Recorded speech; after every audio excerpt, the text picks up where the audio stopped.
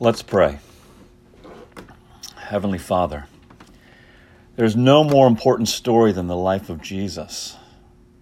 It may seem obvious that his birth is the beginning of that story, but you know that he existed with you since the beginning of time in the endless history of eternity past. We've all heard this story before, God, but we ask you that you would make it afresh to our hearts this evening. Speak to us by your Spirit so that we love Jesus to the point where we're willing, every day, willing to bow before him and to follow his teachings, to follow him. For that's what you've called your children to do, to worship him, to adore Christ the Lord, in whose name we pray. Amen.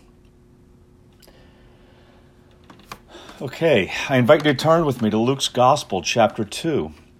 This is the classic story that recounts the human birth of God, of Jesus, who prior to this had forever existed in spirit form. But on this night, about 2,000 years ago, having been sent by his heavenly Father on a mission, in real time, at a real place, in real history, Jesus emptied himself of all glory, glory that's incomprehensible to us. And he entered our world as a humble human being, born of a virgin, a young lady named Mary. Jesus left his heavenly home behind and obeyed the Father's will that he one day die on a cross. That earthly mission, by the way, was an agreement among the Godhead between the Father, the Son, and the Holy Spirit. That's actually the beginning of the Christmas story. An agreement made since before the foundation of the world, before the creation events of even Genesis. God planned salvation. 2 Timothy chapter 1, verses 9 and 10 say this: God, who saved us and called us to a holy calling, not because of our works, but because of his own purpose and grace, which he gave us in Christ Jesus before the ages began, and which now has been manifested through the appearing of our Savior, Jesus Christ. Folks, that's Christmas in 2 Timothy. Salvation planned before the ages began is manifested by the birth of our Savior, Jesus Christ. Another text that makes this point is Titus 1. It's verse 2. In hope of eternal life, which God, who never lies, promised before the ages began. All right, that's a translation from the original Greek, which literally reads, before times eternal. So the Bible teaches us that this birth was not only not an accident, but it was sovereignly ordained for the purpose of salvation. The Father sent the Son. The Son then purchased by his death, or procured salvation by doing the Father's will as an atonement for our sin. And the Holy Spirit preserves us under that salvation so that it's guaranteed by God himself. In other words, salvation is a Trinitarian act. All right, so let's get to the story, shall we? Luke 2, beginning at verse 1. The Word of God. In those days, a decree went out from Caesar Augustus that all the world should be registered.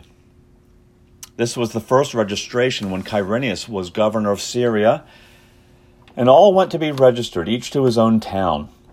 And Joseph also went up from Galilee, from the town of Nazareth to Judea, to the city of David, which is called Bethlehem, because he was of the house and lineage of David, to be registered with Mary, his betrothed, who was with child.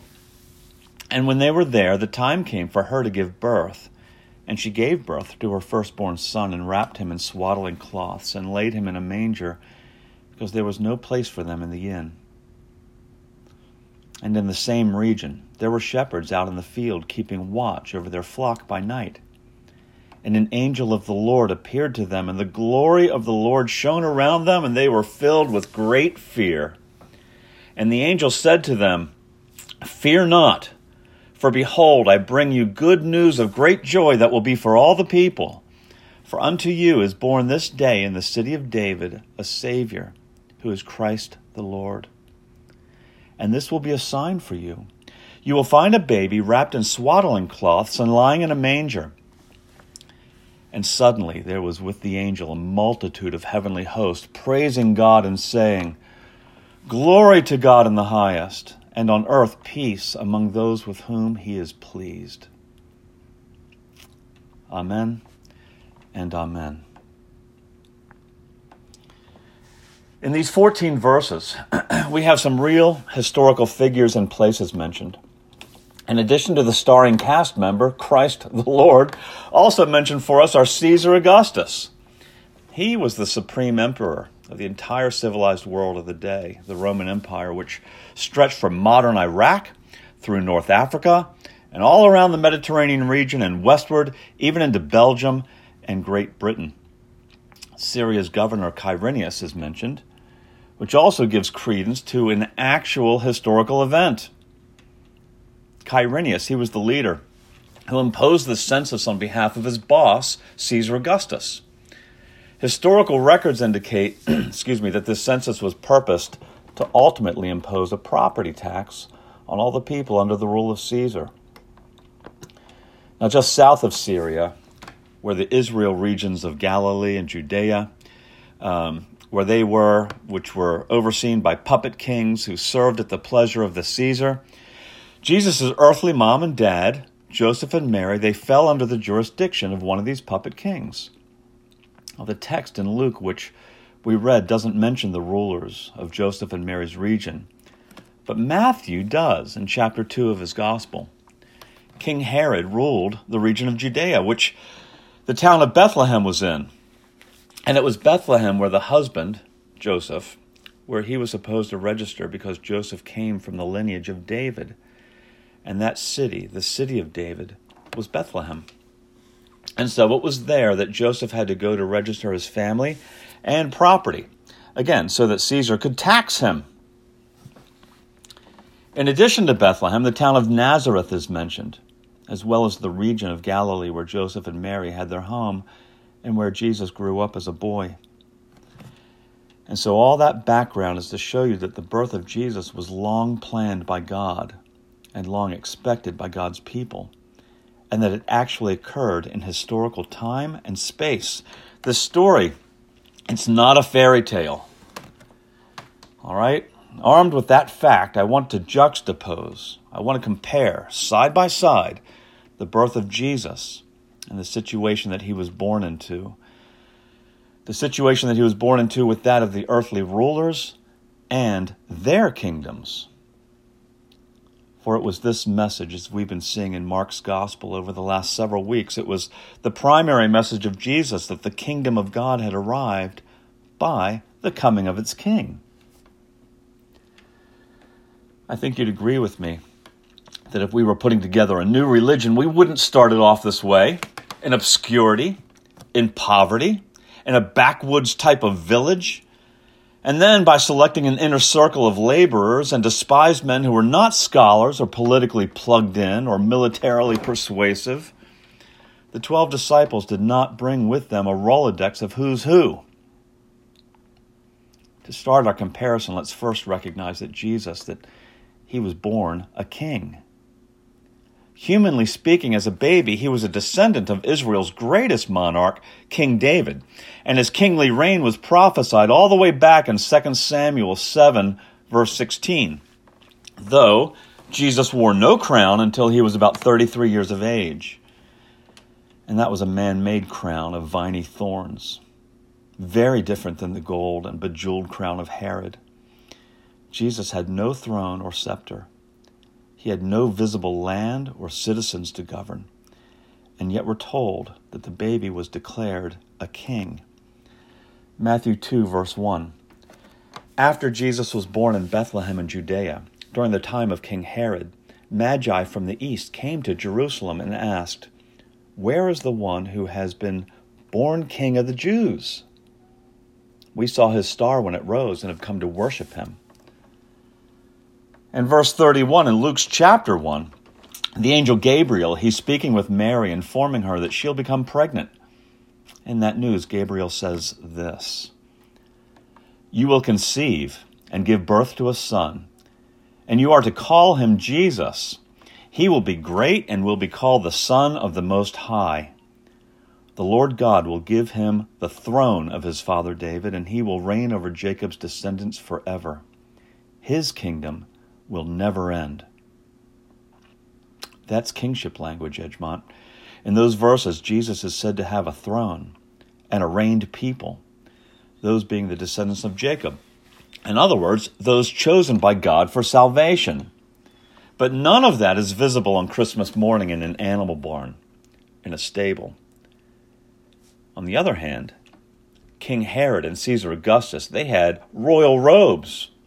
They had thrones denoting power, palaces of splendor, honorary buildings and whole cities named after them, and thousands upon hundreds of thousands of people under their authority. Now, earlier I mentioned that Jesus was born in poverty. Clearly, his parents were not a couple of material means. When I was in college, I worked for a hotel chain. Actually, it was a Holiday Inn. And I can tell you that even when the hotel was booked, if a VIP came in needing a room, if Tom Cruise, as an example, walked in and said, "I want to stay here tonight, but I don't have a reservation," then we would surely accommodate Tom Cruise, even if we had to kick someone out. But Joseph, he didn't have that reputation or influence. He didn't whip out a couple of $100 and grease the palm of the innkeeper to find an available suite. Instead, somehow Joseph found some space in a stable. Bethlehem was bursting at its seams with people pouring in to obey Caesar's decree of registering. And as a result of that humility, Mary underwent labor and gave birth among animals, among beasts of burden and livestock.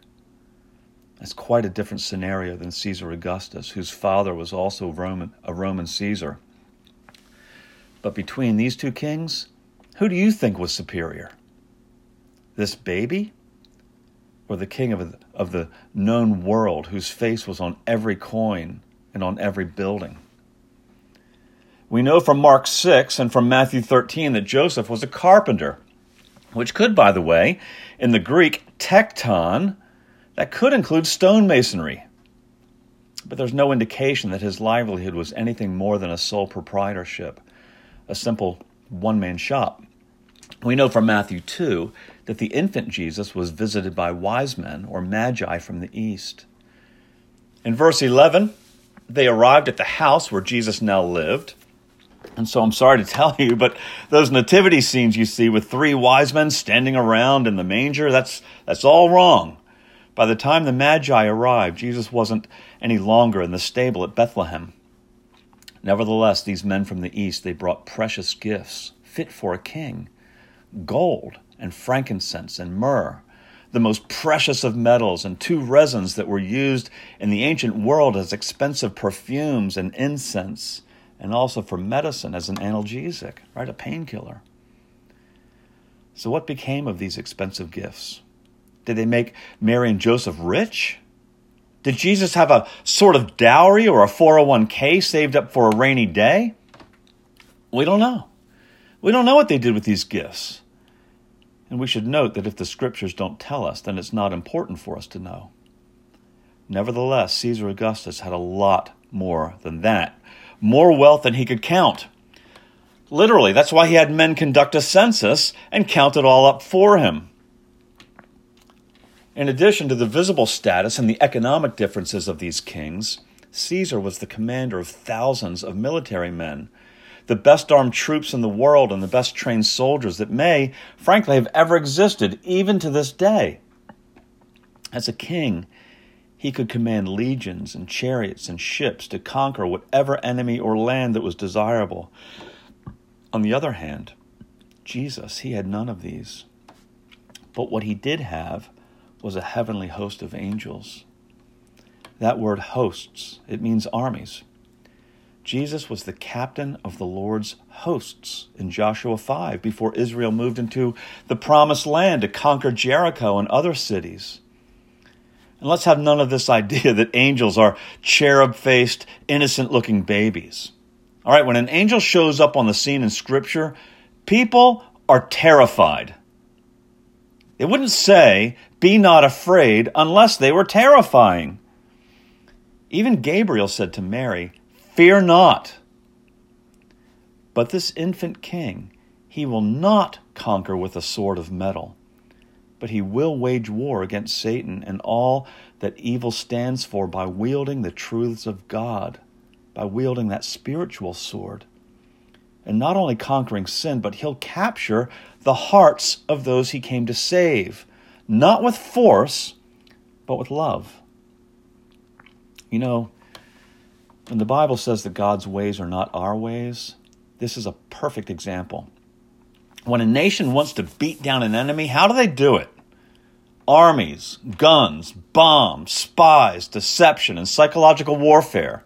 Never in the history of man, at least that I know of, has a nation conquered another people by loving them. So there's a lesson in this. There's a lesson in this for us this evening. If you want to win over your enemy, then you should pray for them. That's doing them good. That's loving them. For that's the way God won you over. And that's exactly what he commands his people to do. Matthew 5:44, Jesus says there, "Love your enemies and pray for those who persecute you." Of course, Herod and Caesar had whatever food and things and care they wanted. They could command servants to lavish anything upon them. But Jesus, he couldn't even speak. He entered this world as a king, but one who was a helpless baby. Jesus, he was 100% reliant on other people for even his most basic of needs. Look, I could go on. Of course, but I think you get it. The comparison of these kings, whether it be Jesus to Herod or Jesus to Caesar, it may appear on all aspects that Jesus is inferior and doesn't stand a chance against these other kings. But we know that his kingdom will be forever. Again, citing 2 Samuel chapter 7, verse 16. "Your house and your kingdom will endure forever before me. Your throne will be established forever." But where's this kingdom of the Caesars now? Where's the kingdom of Napoleon? Where's the kingdom of Cyrus? They are no more. But the kingdom of Christ is eternal. And it all started because God promised that it would one day happen. God not only set things in motion, but he sovereignly ensures that it will come to pass. The kingdom of God will squash every other kingdom because Jesus is the King, that's with a capital K, the King of all kings. As God's mouthpiece, the angel Gabriel told Mary that her son would reign on the throne over the souls of all those he died for, and that his reign would never end. Which means that if he's your king, then your citizenship, your life, will never end. Hey, and that's good news. But you have to be like the Magi in Matthew 2:11. On coming to the house, they saw the child with his mother Mary, and they bowed down and worshipped him. Then they opened their treasures and presented him with gifts of gold, frankincense, and myrrh. Folks, you have to bow your knee to this infant king that we celebrate tonight. And when we do that, we acknowledge his authority and his mission that his kingdom has come. This king will forgive you of all your treason against God, for all your sins that otherwise would bar you from the gates of heaven. By worshiping this king, even as a helpless baby in an animal trough, you will dwell in his eternal palace where there are many, many rooms and where all things are exactly as they should be. And there you are forever at peace, because this baby king was destined to fight against the powers of darkness on your behalf. And despite the differences in kingship, wealth, and armies, this infant son of Mary, God's beloved, he won. He won. And what's most amazing is that it was never even close. Jesus, even in this newborn state, he's the King of Kings, in whom is all authority, and to whom every knee shall bow. Let's pray. Our Heavenly Father, Thank you for your Son, who gave up everything so that we might live, all of his glory, so that you would be glorified. Born to us this evening, a Savior. Indeed, in Jesus, we may display peace on earth and goodwill to men. In his blessed name, amen.